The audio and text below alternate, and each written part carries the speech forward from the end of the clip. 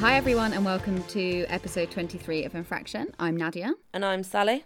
So a little bit of a housekeeping to start this episode. We had a really lovely review on Apple Podcasts from someone called Cooper A. Loop, which I imagine is not your real name. But thank you very much for your comment. In that you asked us to create a Patreon so you could support us, which is genuinely so sweet. So thank you so much. We actually do have a Patreon. And if you want to find us, you can go to patreon.com/infractionthepod. So we are there. If you want to go and chuck us some of your spare change, we'd really appreciate it. We're in the process of working out what extra content we can bring you over on Patreon. Extra content that won't infringe on how much research we put into our cases, because we really, really don't want to take away from that. So yes, any spare change you might want to give in the meantime would be so appreciated. So thank you very much. Okay, so I think that's it. So let's get into today's case. Today's episode is all about murder, manipulation, and a really gross, pervy old man. You know that there are some true crime cases out there that are so wild that they sound like a movie plot? Well, today's case is one of those. The woman at the centre of today's episode is Cinnamon Brown. Cinnamon Darlene Brown was born to her parents, David and Brenda, on the 3rd of July 1970. David met Brenda when they had both been 15 years old, and a couple of years later, when she had become pregnant, the couple married. They named their daughter Cinnamon because they wanted her to have a name that stood out, just in case she was ever famous one day. If only they'd known. Brenda and David stayed married for 3 years before they decided that they both wanted to separate.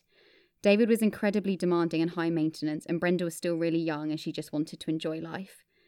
They reportedly stayed friends, despite the fact that almost instantly after their divorce, David remarried a lady called Laurie. Laurie and David didn't have any children together, but David still saw his daughter Cinnamon most weekends. Laurie and David's marriage lasted 4 years, but then, once again, David's eyes started to wander. When he was in his early 20s, he met 13-year-old Linda Bailey, and reportedly he took her to Las Vegas and married her in June of 1979, after Linda had turned 16. Gross. Yes, very. Within a few months, David was already bored of his third wife, and he soon started a relationship with the lady he worked with. Her name was Cindy. Big Dave, who just absolutely loved a wedding, divorced Linda and married Cindy, making Cindy wife number 4. I'm sure it comes as absolutely no shock to you whatsoever that this relationship also did not last. David was a very controlling husband, and unlike his other wives, Cindy was not on board with his controlling behaviour and didn't bow down to his every need, and this annoyed David quite a lot. Therefore, he divorced her and remarried his third wife, Linda Bailey. The couple once again moved in with each other, but this time Linda brought with her her younger sister, Patty. 11-year-old Patty Bailey moved in with her sister and new brother-in-law because her mother was reportedly an alcoholic and couldn't look after her properly. Therefore, Linda asked David if she could have her sister come and live with them, and David had obliged. The three of them lived in Garden Grove, a city in Orange County, California. And this is where this story really starts. During all these marriages, David's daughter Cinnamon had been living with her mother Brenda. Unfortunately, things weren't really working out between them, and Cinnamon started spending longer periods of time at her father's home. At this point, Cinnamon was around 8 or 9 years old, and going to her father's home and spending time with Patty, who was only a couple of years older than her, was really nice. It really felt to Cinnamon like Patty was her older sister. So, just to be clear, his daughter's still only 9 and he's already been through 5 weddings, albeit one of them to the same person. Yeah, it's really confusing, and to be honest, the timeline on all of it is just so difficult. It's reported genuinely so absurdly different in so many different places, including down to like what his age was, what Linda's age was, what Patty's age was, and there's only like certain dates and certain ages that really are quite clear, and they're like kind of the same throughout all the research. So, but yes, he had married and remarried again throughout this entire time that Cinnamon was growing up and she was living with her mother. And then, yeah, eventually where we are kind of like now in the story, he'd remarried his third wife, so making her, I guess, wife number 5, but yeah, technically the same woman. So that's Linda, and now they've moved in with each other, they're living with each other again, but this time they have living with them Patty Bailey, who is Linda's, at this point, 11-year-old sister. So over time, Cinnamon moved in permanently with her father. David's business was doing well. He had quit his job and started his own company as a data recovery specialist, and he was soon raking in the money. I read somewhere, and I don't know if this is true, that his data recovery business was actually just him cleaning floppy disks and saying, and then being able to get the information off of them for his clients, and that he literally made millions from doing that. I don't know how true that is, but I read that in a few places, and I just think that's absolutely wild. What an incredible business idea. When you say cleaning floppy disks, though, presumably you don't mean just like wiping them down with a J-cloth. You do mean no, that's exactly what I mean. That is literally exactly what I mean. And he called that data recovery. How strange. So as Cinnamon got older, she reportedly started living in a trailer in the back garden of the Brown family home, rather than in the house with everyone else. It's very unclear why this happened. Some reports say that it was because she felt more grown up and she wanted her own space and her own privacy, but other reports say that it was because Cinnamon was turning into a bit of a problem teenager and control freak David couldn't handle it. By 1984, when Cinnamon was 14 years old, Linda and David had a baby girl who they named Crystal. Cinnamon really loved her new baby half-sister, but reports say that she didn't get on very well with Linda, her stepmom. David said that this feud between Linda and Cinnamon was one of the reasons he didn't want Cinnamon living in the house with them, especially now they had such a small baby. David said that Cinnamon was a very sullen teenager and she fought with everyone. He said the reason Cinnamon had to come and live with him in the first place was because Cinnamon had fought so much with her own mum. He painted her as a really moody, awful, hormonal teenager. He said she didn't do well at school and she was always messy and disrespectful around the house. David said that he did let Cinnamon come into the house for meals and to watch TV, but that he just didn't want to live with her. I think we have to take everything that David says with a pinch of salt. I don't know if what he's saying is true about Cinnamon's behaviour or her mood or anything like that. But either way, she's his 14-year-old daughter. Forcing her to live in a trailer in their back garden sounds incredibly neglectful to me. Yeah, I totally agree. And I think teenagers are hormonal at the best of the times, but ultimately Cinnamon's already watched her dad go through countless marriages. Her relationship with her mum's broken down. I think it sounds fairly reasonable at this point that actually she may be upset or emotional over and above that of the standard teenager. Yeah, completely. And I think we also have to remember is that he's moved her in to his house, albeit for whatever reason he's done that. He's moved her into his house with her new stepmom, who's only 9 years older than her.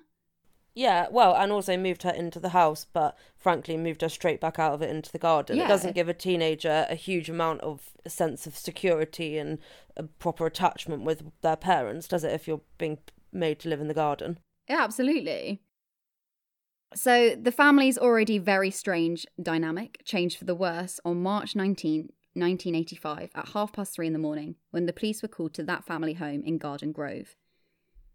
Darrow Halligan, a patrol officer in the Garden Grove area, received the radio call stating that there was a possible homicide on Ocean Beach Drive. He was alone and had no backup, but he was the closest to the home and so immediately he started driving there. As he pulled down the street, he felt nervous as there were barely any street lights and he couldn't see anyone outside the house. Usually, with scenes like this, people were screaming and shouting and urging desperately for the police to quickly make their way indoors. This scene was different. It was eerily quiet. Darrow Halligan started wondering if it was a prank call, but then his radio came to life again to let him know that the victim was inside the house and had suffered a gunshot wound. No description of a possible suspect was given. David Brown opened the front door to his home and stood on the porch. As Halligan approached him, David said, "I think my wife's been shot. I'm scared to go look. She's in the bedroom. Officer, would you go and look?" Officer Halligan walked through the home and found the bedroom. He used his torch to sweep the scene and saw a woman lying on the bed, covered in blood. He checked her pulse and checked for breathing, but the woman was dead. So the way you made that sound was though David was incredibly calm and matter-of-fact on the doorstep. Is that an accurate description of his behaviour? Because you'd think he'd be quite distressed that the fact that his wife might have been shot. Yeah, absolutely. That's exactly how he was. He was incredibly calm. He wasn't outside kind of urging the police or, anyone to come in. He wasn't looking for help. And yeah, the fact that when the police officer came to the door, he literally stated, "I think my wife's been shot and she's in the bedroom," but basically insinuated that he was too scared to have gone and checked if his wife had been shot. And he hadn't been in the bedroom. So he asked the officer to go and look for him, which is totally bizarre, like very, very bizarre behaviour. So in the bedroom, Officer Halligan checked the pulse of the lady who was lying on the bed, but unfortunately she was dead. He noticed a large amount of wet blood on her chest and took in the scene around him. Downstairs, he could hear a baby crying and a lady sobbing. Upstairs in the bedroom, there was no sign of a struggle. The blanket covering the woman was still pulled flat. He suspected that she had been asleep when she had been shot. A gun lay on the floor between the bed and the door. It was determined that the victim was 23-year-old Linda Brown. Within a few minutes, more police officers and paramedics arrived at the home. The paramedics attempted to resuscitate Linda, but their attempts were fruitless. Linda had lost too much blood. Downstairs, Patty Bailey and David Brown sat in the living room. Patty was holding 8-month-old Crystal. Patty told the officers that she had heard a gunshot upstairs and then she'd seen Cinnamon leaving the premises out the back door. David Brown claimed that he had been out at the time of the shooting, but had returned shortly after to find Cinnamon missing. So if you're sat there like I was when I first read that, thinking, where on earth was this man at 3:30 in the morning? Well, it seems that David Brown had said to the police officers that on that night he and Linda had had an argument and that he was very sensitive to their fights. He says that they had made up after their little spat and they'd gone to bed together, but that he had lain awake most of the night, still reeling from their fight. Therefore, he had decided to get up and go for a drive to try and clear his head. He said he had gone to a shop, bought a drink and an apple pie, and then had gone to a quiet spot on a beach to think about things. He said he then stopped at another restaurant to use their toilet on his way home. He says that he didn't buy anything at that restaurant, but he remembers seeing a, quote, heavy-built waitress with curly red hair and glasses. He said that when he got home, he opened the door to find his sister-in-law, Patty Bailey, shaking and crying hysterically, and she'd said, Cinny tried to kill me.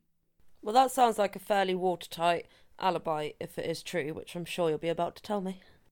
Well, this is the thing, does it not just, it just sounds like exactly like that, like an absolute, like, word for word solid alibi. And I just think it's just so ridiculous that that's the first thing he said to the police. And just even down to things like, oh, and I actually went to another restaurant on my way home, but I didn't buy anything. But I do remember seeing a waitress and this is the description of her. It's just infuriating. I mean, yes, it sounds a very strange thing for him to do, but it does sound to me like it should be completely falsifiable. I mean, he must have a receipt or a shop attendant who can witness him buying his 3 a.m. apple pie, and then this waitress. It's very bold of him to make up the existence of someone who, if is found to not in fact be real, completely shoots his alibi to pieces. So I would have thought, as strange as it sounds, it ought to be the sort of thing that can be proven to be true or not true quite easily. Yeah, I definitely agree. It's absolutely that. It would be so easy to disprove or prove with a little bit of police work. But as we will go on to see, David Brown is a very bold kind of guy. So I don't know if he would necessarily have been thinking about that at the time. But yeah, maybe that he would have, because he went into so much detail about it, definitely. So obviously the last thing that David said to the police was that he'd opened the door and Patty was stood there shaking, crying hysterically, and had said, Cinny tried to kill me. So at that point, the police then went to question Patty. She said that the whole evening, everything had been relatively normal. She said that David's parents had come over and spent the evening with them, and she recalls them being quite vocal about the way Linda was parenting Crystal. She recalled that David and Linda had had a fight because David had been on his parents' side and Linda felt like David should have been supporting her. Patty said that during the evening, Cinnamon had asked her if she could stay on the pull-out mattress in her room rather than going back out to sleep in the trailer. Patty said that Cinnamon seemed a bit off and she felt like Cinnamon really wanted to ask her something or talk about something, so she'd said yes to Cinnamon sharing her room. Everyone had then gone to bed and Cinnamon had been watching MTV with Patty when Patty decided that she was knackered and she wanted to go to sleep. Just before she got to her room, however, Cinnamon stopped her and asked her if she could do one small favour for her. Cinnamon opened her palm and revealed that she was holding a small gun. Patty said that Cinnamon then asked her how to use it. Patty asked her why she wanted to know, and Cinnamon responded saying, just in case someone breaks in. Patty said she was stunned and confused, but nevertheless she did show Cinnamon how to use the gun.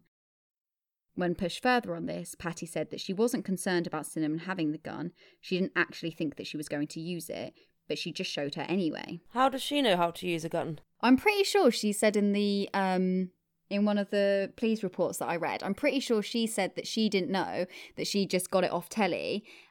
She said that she told Cinnamon, oh, you cock this bit and then you pull the trigger and that's how you shoot it. But she claims that she didn't actually hold the gun. So I don't know. That's what she says. She says that she just got the information from what she's seen on the telly, I think. Got ya. So next, Patty said that she went to bed and fell asleep. She was then woken up by a loud bang in her bedroom.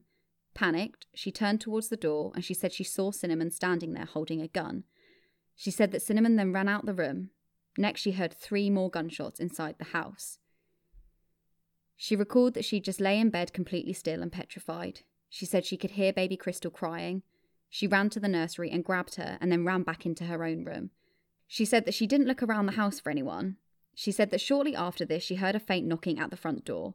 She was petrified that it was Cinnamon, but then she heard a key in the lock and she realised that it couldn't have been Cinnamon because she didn't have a key.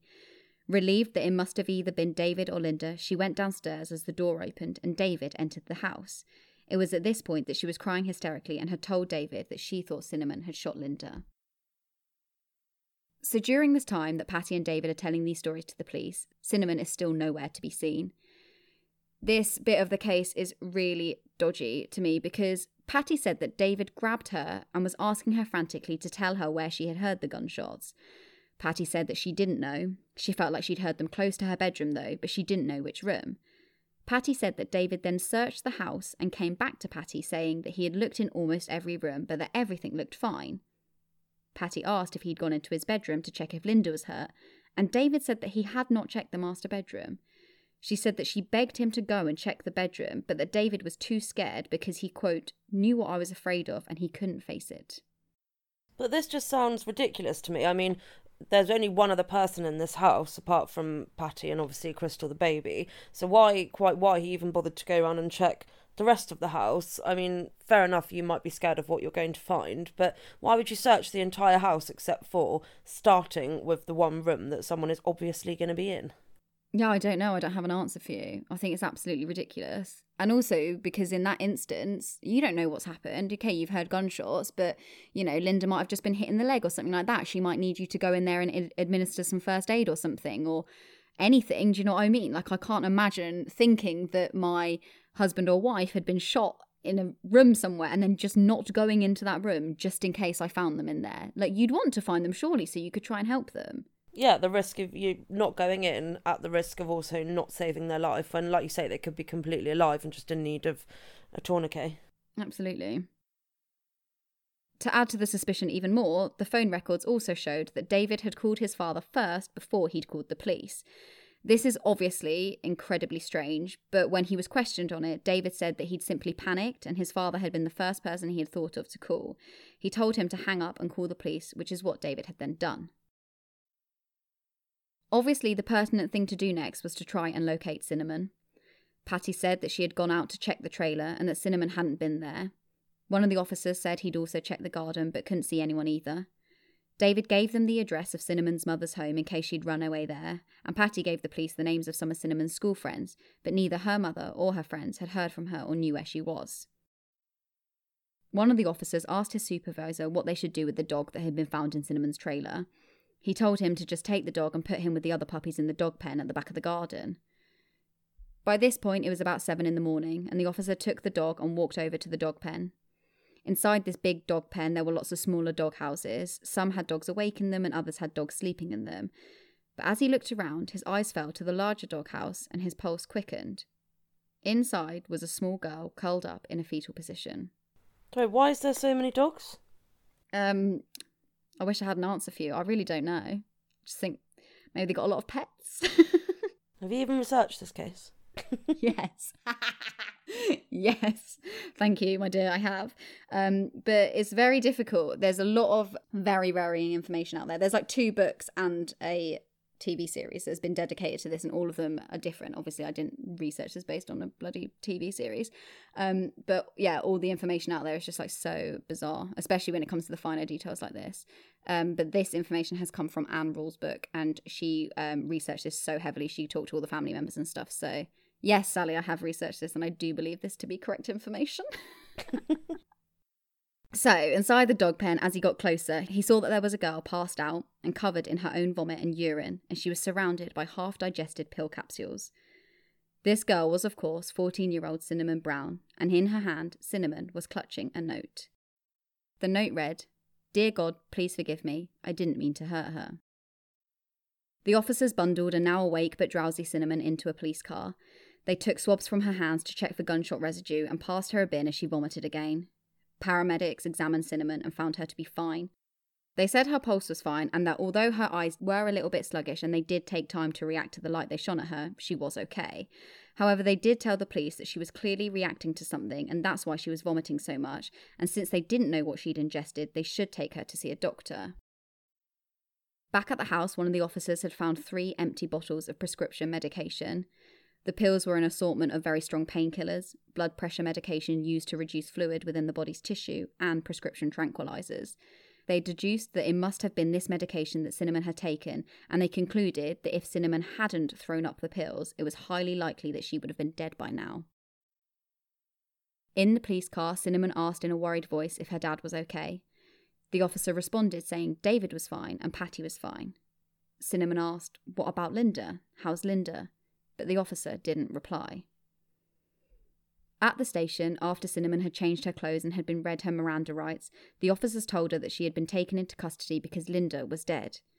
Cinnamon was confused and upset that Linda was dead, but said that she understood her rights and said that she did want to comply with the officers and answer their questions. The initial police interview with Cinnamon was really quite strange. She was very open with the police and insisted them fully. She seemed sweet and she seemed genuinely like she wanted to help them. They didn't at all see the bratty girl that David had alluded to. Although during this time she did seem really drowsy and she did keep losing concentration. Cinnamon said during the interview that she has shot the gun 3 times, once in Patty's room and twice in Linda's room. During this interview, Cinnamon said that her and Linda had never gotten along. She thought that Linda thought of her as a daddy's girl and that Linda was jealous of her. As I kind of alluded to earlier, there was only a 9-year age gap between Cinnamon and Linda, so it's not really hard to imagine that there might have been a fairly fractious relationship between the teenager and her new stepmom. The rest of her police interview is pretty incoherent, as she seems like she's really falling asleep. The only thing that is important to note is that she does lightly mumble, "Please don't let them get away with murder." She also says the reason that she shot in Patty's room was because the gun got stuck. It's unclear if she took the gun into Patty's room to get her help or what, but she's also said that earlier that day, Linda had said that she would kill Cinnamon if she didn't just leave the house. At this point, Cinnamon became unconscious and she was taken to hospital where her blood pressure was so low that it barely registered until she was hooked up to a machine. She had blood taken for tests and had an IV put in. During her time in hospital, she mumbled a lot of things, including that she was tired. She hadn't slept for 24 hours. And then she said, "There was an accident and I killed my stepmom. I didn't mean to do it on purpose." Gunshot residue was taken from David and Patty too, and this, along with the swabs taken from Cinnamon, were tested. Patty's swab came back as testing positive for gunshot residue, despite claims that she hadn't touched a gun for over a year. There was no gunshot residue on Cinnamon. However, the detective said that it was likely that this could have been washed away when she'd vomited on herself. The police questioned Patty on the presence of the gunshot residue. They tried to speak to her when David wasn't with her, but he appeared during their conversation, as he usually did. David said that day they'd planned to go into the desert to do some shooting practice. He said they sometimes went there to shoot cans and that Patty had helped him put the guns in the car. He said that must have been why the residue had been on her. Patty nodded to this and said that they had decided not to go in the end because it had been raining. But, I mean, if that sounds a very recent event, it seems very strange that she'd have forgotten that she held that gun, doesn't it? It does, Sally. You're absolutely correct. So despite some of the officers thinking exactly what you're thinking, that this doesn't add up whatsoever and David and Patty are being super dodgy, the district attorney decided to indict Cinnamon Brown on first-degree murder charges and set her trial date for a year's time, during which time she would remain in county jail. After about a year or so at the trial, Cinnamon was painted as a girl suffering from mental instabilities. On the stand at the request of David Brown, Cinnamon's family reported that she had lots of imaginary friends, namely some called Maynard, Oscar, and Aunt Bertha, and that she regularly talked to these made-up people in her life. David wanted the family to portray Cinnamon as mentally unstable so that her plea of not guilty by reason of insanity would fit with the personality they'd portrayed her to have. David Brown actually didn't attend the trial of his daughter at all, saying that he was too ill and therefore couldn't attend. During the lead up to the trial, David told Cinnamon that it would be best if she just told everyone that she couldn't remember what had happened to her on the night of the murder, a story that Cinnamon stuck to throughout the rest of her police questioning and during her trial. On the stand, Patty told the court that she didn't know who had come into her room and shot at her on the night that her sister was killed. When asked why she had told the police that she'd seen Cinnamon holding the gun, Patty said that she never said that to the police and she didn't know who was holding the gun because it had been too dark. She said all she saw was a shadowy figure. Cinnamon's mother also got on the stand and told the court that Cinnamon was a bit erratic and not at all with it. She also said that Cinnamon talked to her imaginary friends a lot. However, none of these testimonies mattered, because the judge found Cinnamon guilty of first-degree murder and sentenced her to 27 years to life in prison. She was to be held at a juvenile prison until she turned 18, and then she was to be moved to an adult prison. Were her family at this point, you might know the answer, but were they trying to paint her as unwell and erratic, etc., to help her get off or get a lighter sentence by pleading not guilty by reason of insanity? Or were they just, I don't know, it just seems like no one in this trial from her own family is trying to support her. And I understand it might be hard to support your child if you think genuinely that she's murdered someone, but also it just seems strange to me and a bit sad that no one seems to be there for her during any of this. Yeah, it's really sad. But from what I can tell, the reason that they are portraying her in this way is because they think it's going to help her. They think that the court won't find her guilty if they think that she's a teenager who's mentally unstable, who talks to imaginary friends, and she is essentially portrayed in that way to try and fit with her not guilty by reason of insanity plea. And I think, David who's told all of them to talk about her like this. It's David who has asked them to portray Cinnamon in this really, negative light, like you're saying. And of course, Cinnamon was there at the entire trial and saw this all happening. But from what I can tell, she genuinely thought that this was a good thing, that they were saying all these things and it was going to help her get off or get a lighter sentence. Yeah, I can see it, yeah. So during the trial, David Brown's only appearance at the court was on this last day for her sentencing, and he disappeared from the courtroom as soon as the judge finished his sentencing and before Cinnamon even had a chance to turn around and see him. In prison, Cinnamon was told that she was only allowed 3 phone calls a month. A few months into her sentence, she tried to get a hold of her father, only to find that he'd moved house and changed his phone number. When she eventually got through to him, Patty answered the phone. Cinnamon felt snubbed. She asked her dad why Patty was still living with him and why they'd moved house together. Of course, Patty was Linda's younger sister and had only been living with them because Linda had been looking after her. It seemed strange to Cinnamon that now Linda was gone, why Patty was still staying there with her father. Oh my god, I know why. What? Please tell me he's not with Patty. Oh, Salzo. Well, David's response to Cinnamon was that Patty was like his daughter and that he couldn't just send her back to her mother's. So at each meeting with her parole officer and the parole board, Cinnamon was constantly told that until she showed some remorse and took accountability for the crime she had committed, she wasn't going to be released from prison. However, Cinnamon stood strong in what her father had told her, and she continued to say she couldn't remember anything that had happened that night. Of course, they pushed at this, asking her why on earth she had told the police information about what had happened straight after she was arrested, and asked her why she was now saying she couldn't remember. Cinnamon just kept saying that she didn't know what had happened. Whilst all this was going on, Cinnamon was continuously promised by her father that he was trying to pull strings to get her out of prison. Each Christmas, he told her that next Christmas she'd be home, but of course, she never was. Then, one day, an officer came to her and asked her whether or not she knew that her father had received a huge payout from Linda's life insurance. Cinnamon said that he was lying and that she knew her father had received no money. The officer told her that David Brown had in fact received a payout of $842,000 from Linda's life insurance policy. I checked this figure so many times because I just couldn't believe it, but $842,000 in 1985 is about the equivalent of $2 million in today's money. That is an insane life insurance policy for a 23-year-old housewife. Yeah, I was going to say, what did Linda do? That's crazy. I think David justified it by saying that Linda did very important work for his business or something, like secretarial work for his business. But I mean, come on, like $2 million worth in today's money. That's insane. And she's 23. Do you know what I mean? That's just, it's just mental. Yeah, although I don't know if is it affected by whether you have kids or not. Either way, yeah, huge sum of money and a complete shocker in this story from my point of view. Yeah, I completely agree. It's insane.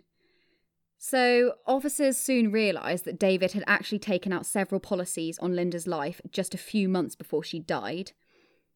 On the 3rd of July 1988, Cinnamon's 18th birthday, an investigator who worked for the district attorney named Jane Newell got in touch with Cinnamon to explain to her that he had been tracking her father's movements for the past 3 years, and he thought that Cinnamon was lying about her memory loss in order to protect her father.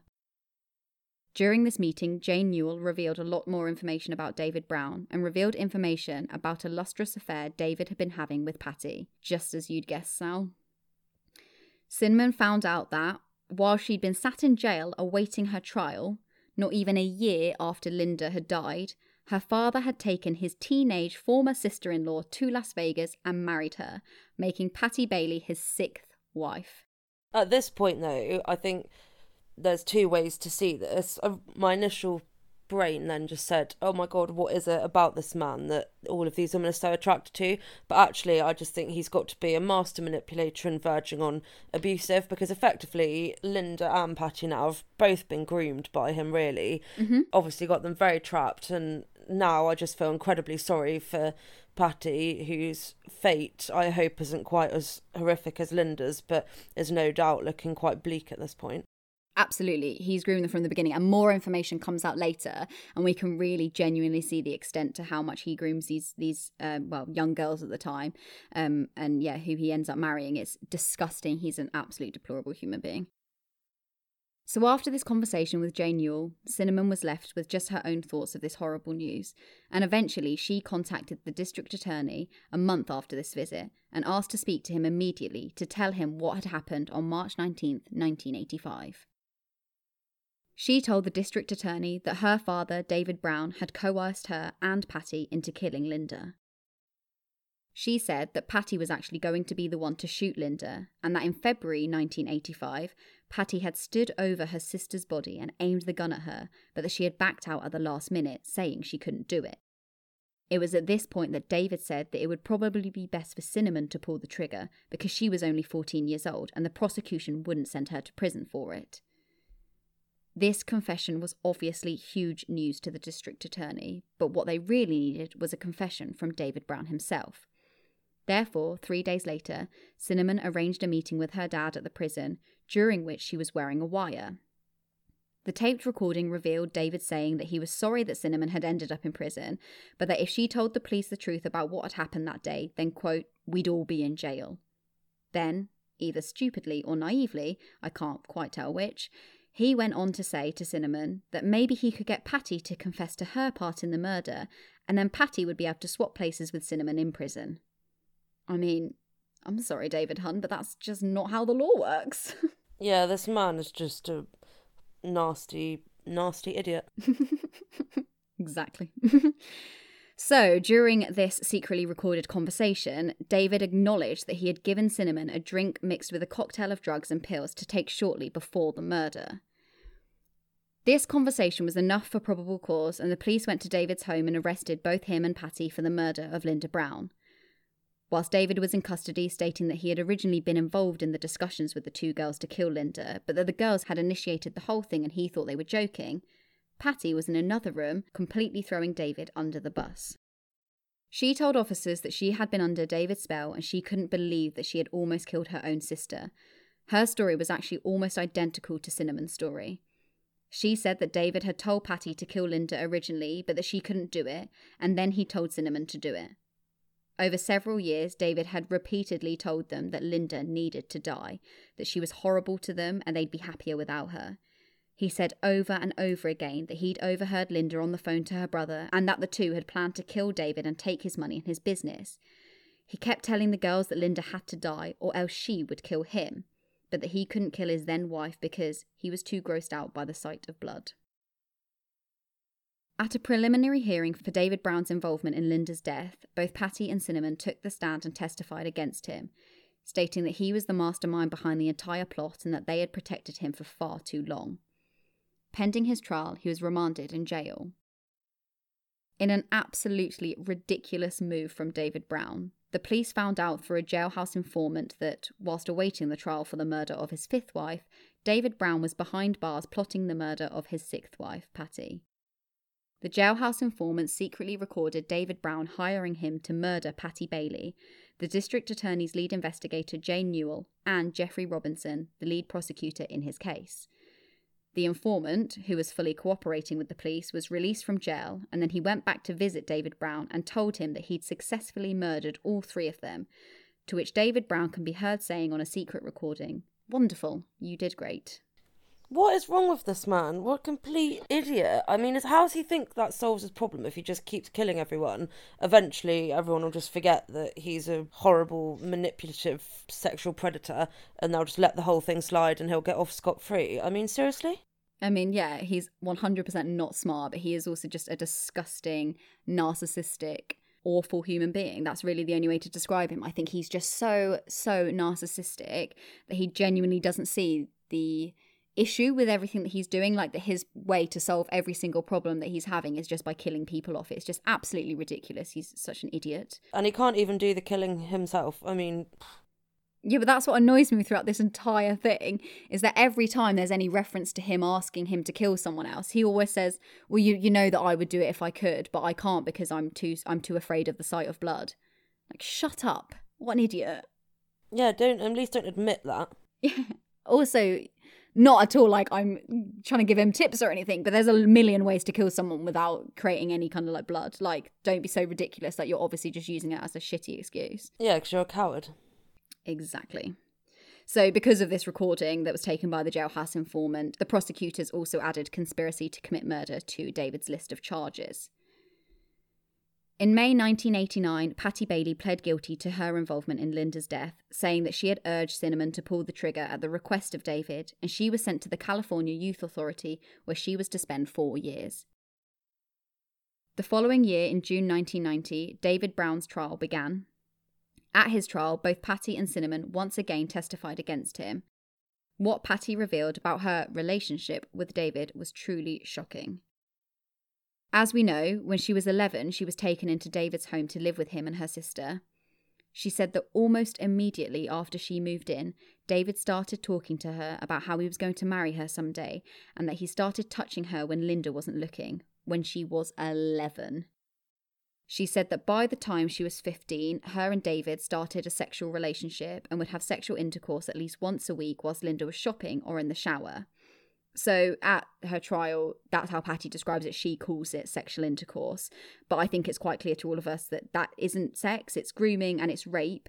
She was 15 years old, so she couldn't legally consent to it. And he'd been grooming her since she was 11. So at this point, when she was 15, when they'd started this, well, when he started raping her, essentially, he was in his early 30s and she was 15. It's just awful. Yeah, it makes your stomach turn. It does, and like because of the grooming and everything else, Patty really felt like she was like completely in love with him, like she was absolutely infatuated by him, which is why, you know, he was able to push her to the point of like of committing, you know, these heinous crimes against her own sister. It's just awful. It's just, he's so manipulative, he's so disgusting. So unbeknownst to Cinnamon, Patty revealed on the stand that David had told her that if she could convince Cinnamon to kill Linda, then she would be out the way, and then David promised he would marry Patty. At this point, as we just mentioned, Patty was a teenager, completely brainwashed and in love with this man who had promised her the world. Both Patty and Cinnamon had been completely manipulated by David into believing that Linda was going to kill him to take his business and his money. Patty, who was in love with David and wanted to marry him, was devastated that this might happen and didn't want to lose him. At the same time, Cinnamon was scared that Linda was going to kill her father. Both girls had been conditioned, manipulated, and brainwashed over the years into believing that Linda was the evil killer and not David. It appeared to the court that David was attempting to kill his daughter when he gave her the cocktail of drugs that he made her drink. The dosage of pills was lethal, and if Cinnamon hadn't thrown up, she likely would have died. For whatever reason, despite acknowledging that it did appear that David had tried to kill Cinnamon too that night, he was not charged with Cinnamon's attempted murder. At the trial, it also came out that, a year after Patty and David had married, Patty had given birth to their daughter. She revealed that everyone thought that someone else other than David was the father because David had made her swear to keep their marriage a secret. Essentially, at the trial, it was made blatantly clear that David had fully manipulated his daughter and his then sister-in-law into killing Linda Brown. He convinced them that they needed to do it because Linda was evil and was going to kill him, when in fact it was simply so he could make a huge financial gain by claiming her life insurance policy after her death. He had tried to commit the perfect crime by then attempting to kill his daughter too, in what was made to look like a suicide attempt. Prosecutors said that if he had successfully killed Cinnamon, then it's very likely he would have gotten away with the entire thing, as it really would have just looked like a classic murder-suicide committed by a spiteful, jealous teenager. So this is what happened on that night. On March 19th, 1985, David awoke Cinnamon and Patty, who were both asleep in Patty's room, and told them that tonight was the night. The two girls took the gun and, trying to work out how to use it, ended up accidentally shooting it in Patty's room. This was that first shot. Then Patty and Cinnamon went into Linda's room where she was asleep. Cinnamon, being urged on by Patty, shot Linda in the chest. Linda started groaning and gurgling, and this frightened Cinnamon, so she shot her once again in the chest. The two then left the room. It's a bit muddled what happened next, but they went and picked up baby Crystal and went to see David in another part of the house, and then David rang his father to explain that he thought that something had happened to Linda, and then he rang the police. The rest is what we discussed earlier when the police arrived. So he did never go out, so his whole alibi was just completely false. Yeah, it really appears that he didn't leave at all. He basically he woke them up. He, either before the murder or after the murder, forced Cinnamon to drink the cocktail of drugs. So he'd actually said to her something along the lines of, this will make you really sick, so you can basically claim that you weren't in your right mind when you did this, kind of thing. And she's obviously only 14, so she just went along with whatever her father had said. And yeah, it doesn't appear at all that he went out. So I don't really know why he gave so much detail, but I think it's one of those things, isn't it? It's like when people are trying to lie, they just go over and beyond on like all the sort of information they're giving. So I think it might have been that. Yeah, absolutely. But really, I don't know why I'm surprised at this point, because he is, by all accounts, just an idiot. But yeah, I mean, he's put himself at such a high risk of being found out by making up a completely fabricated alibi that could have been disproved. And frankly, I'm slightly surprised that the police never realised he was lying sooner. I mean, given what his actual story was, that Cinnamon had killed Linda, it's not implausible that he was in the house when that happened, so it's a completely unnecessary lie from him. And I'm surprised the police never picked up that it was a lie, and that didn't raise more alarm bells, as if there wasn't already quite a few, about, well, hang on, why was this man lying about being outside of the house? The entire thing, though, the entire thing with the police was that they just completely beeline for Cinnamon when they realised that, you know, that she'd taken these drugs and that she had this note in her hand that said that she'd, you know, done a terrible thing and God, please forgive me, that thing. You know, they just looked at her and they were like, oh, this is just such an easy case, like, we've got it. And then, of course, Cinnamon even confessed kind of in her first police interview. She did say that she had shot Linda. So for them, it was a slam dunk. So there were some like junior officers who were like, whoa, like, we don't think this is as clear cut. But the top dogs within the police, they didn't care, because they were like, we can take this to the district attorney and it's absolutely fine, we can get a conviction. And it was only really the district attorney's lead investigator, Jane Newell, who kept essentially pushing through with this and kept investigating this and kept, you know, going after David Brown and following him and seeing what he was doing. And that's why this really all came to a head. But I think if it had been left solely in the police's hands, I don't think that any of this would ever have come out, you know, unless Cinnamon or Patty had come forward maybe at a later date. But yeah, it didn't really seem to be on the police's radar at all. No, and I suppose, I mean, from their perspective, it is a compelling case. It's a narrative that makes sense. And a lot of the time in these cases, unfortunately, it is usually the simplest story that makes sense. So I do understand that, but it definitely seems, and maybe it is just hindsight, it definitely seems like there's some red flags here regarding David. But otherwise, I mean, thank God for Jane Newell. Exactly. So during his trial, David Brown tried a whole load of things to try and get out of his charges.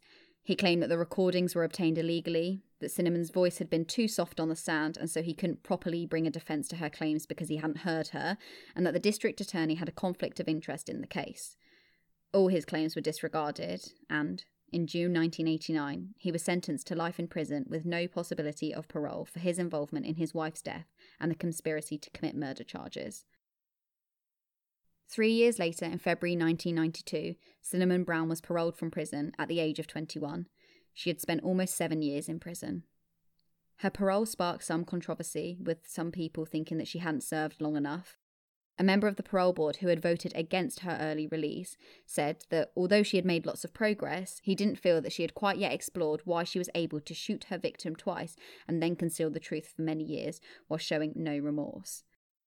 And from my point of view, I do understand a little bit where he's coming from, but I think he's being quite narrow-minded here, to be honest, because obviously his whole issue is that he doesn't understand why she lied about it for so long and why she protected her father for that long.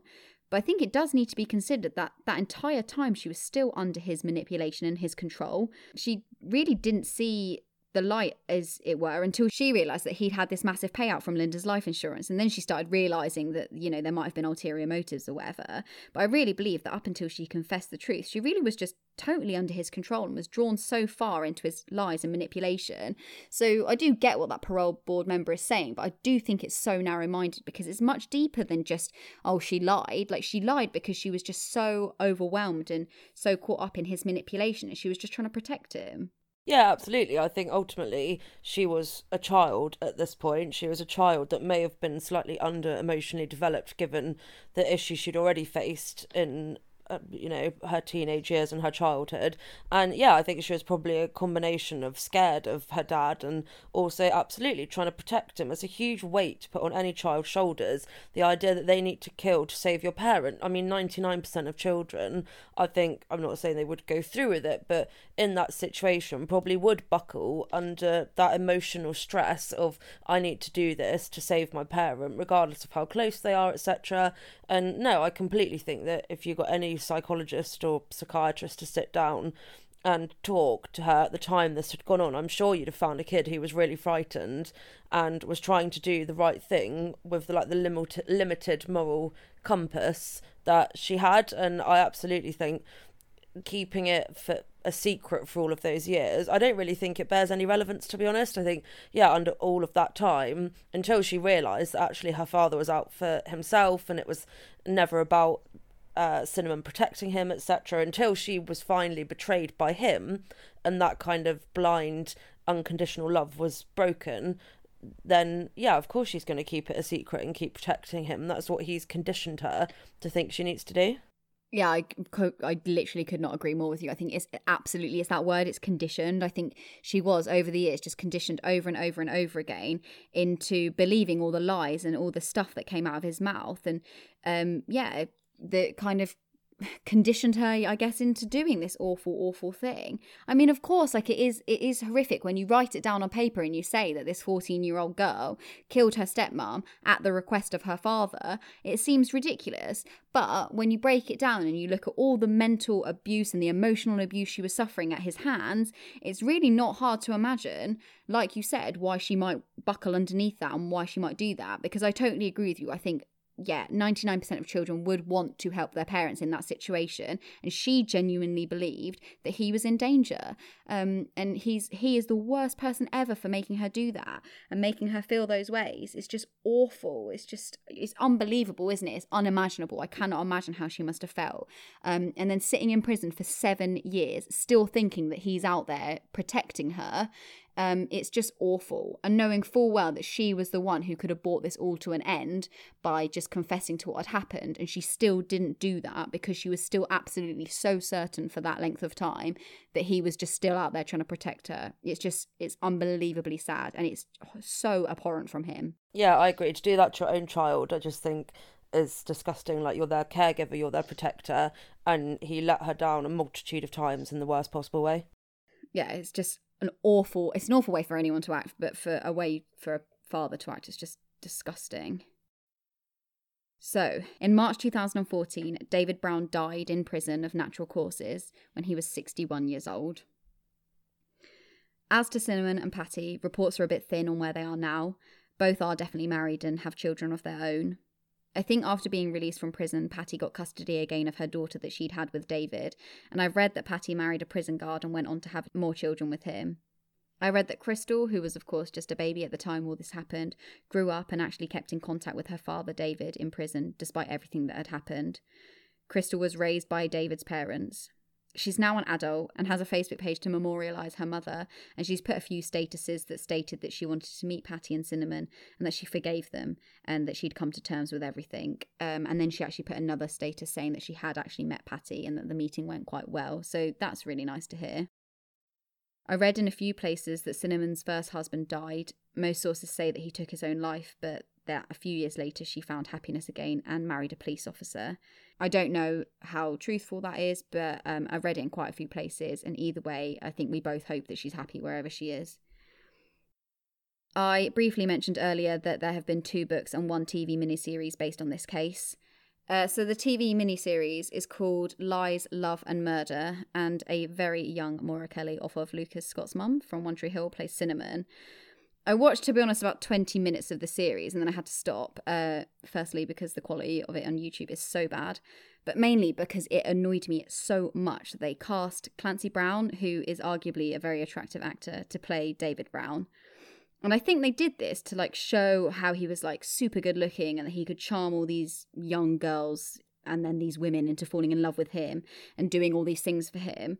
When in actual fact, in real life, he was a total minger. He was honestly butters. And he was a child groomer and a paedophile. And it just really wound me up that they were portraying him as this good looking, charming guy to like, I don't know, maybe make it seem more, maybe so the audience could understand more why these girls and women were doing all these things for him. I don't know if that makes sense, but that's just honestly the impression I got. I don't know if you get what I mean. Yeah, 100%. You're putting the onus on the victims, like they couldn't resist his charm, not that he went out of his way to manipulate and groom young girls into being with him. Yeah, exactly. It's exactly that. It was completely that. It did really feel like, oh, like no wonder like Patty fell for him. Like he's this like super charming, good looking bloke. Like no wonder that when she was like 15, she started, you know, like having a sexual relationship with him or whatever. Like the whole thing is just really almost like distasteful. Like I really just didn't like it. It just made me feel really, really gross watching it because it's not about that at all. Like he might have been the best looking person on the planet. He might have been the ugliest person on the planet. It doesn't matter. It wasn't about that. It was about how he treated these girls. It was how he groomed them. And that's why they did these things for him. It's how he manipulated them. It had nothing to do with what he looked like. So yeah, I will link it below in case anyone wants to go and watch it and be really cross as well. But it's not really that great. I haven't watched all of it, so I really don't know how, reflective it is of the actual facts or whether it's kind of dramatized or anything like that. But I mean, it is out there and I will link it. Right. Sally, do you have anything else? No. Thank you. Apart from, I'm so glad that justice has been served in this case. And I mean, not for Linda Brown, but at least the right people ended up in the right places, because for a while there I just thought, God, I can't bear this. And I think it's quite rare sometimes in these cases that actually the truth does come to light. So yeah, only that, thank God it did. Yeah, I totally agree with that. I'm so pleased. I'm so pleased that he was behind bars. I'm so pleased that, you know, in the end, Patty and Cinnamon got their freedom. And I don't just mean from jail, but I mean from him. They served their time for the crime that they committed. And they did it without kind of protest or without anything. They fully kind of owned the fact that they had committed this crime. They did their time and then they were released. And then afterwards, it does really seem like they found happiness in other marriages and things like that. And I'm very, very pleased for them because I think, yeah, like I said, it just means that they've got their freedom away from that horrible man. And yeah, he died about 6 years ago now, but he was in prison where he belonged. And like you said, I'm glad that justice was done in this case. So that is the wild story of Cinnamon Brown. I hope you all enjoyed the roller coaster that was this episode. Thank you so much for joining us. But actually, before we say our goodbyes, I have a really small favour to ask from all you wonderful listeners. I'm really aware that kind of every case I've covered has either been from the US or from the UK, with kind of the exception of one South African and an Australian case. And I would really like to try and cover some crimes from different countries, but I'm a bit of a loose end as to what to search for and to try and find ones that have kind of enough information out there that I would be able to research, and information that is ideally in English. So if you are from another country or if you know of a case from another country, and you want us to cover it, then please fill out the form in the description box. It only takes a few seconds, but yeah, we'd really love to hear from you and to see if there's any other cases out there that you guys want us to cover. And of course, as always, if you're from the US, the UK, or wherever, and you have cases from the US or the UK, then we also want to hear your suggestions too. I promise I am working my way through all the suggestions. So if you've submitted one, I'm not ignoring it. I am working my way through them. And can I just make a request that if you want us to cover Kellyanne Bates, then that suggestion comes in like a few times a week. I've seen it. It's quite a horrible case, and I am going to get round to doing it. But right now, I just can't bring myself to research it fully and research it and do her justice, because it is a really awful case. So if that's one that you were going to suggest, I've saved you 5 seconds of your life, because it's on my list. We will do it at some point. But yes, thank you. Okay, righto. I think that's everything. So thank you so much for listening, everyone. Have a great week, and we will see you next week. Bye. Bye.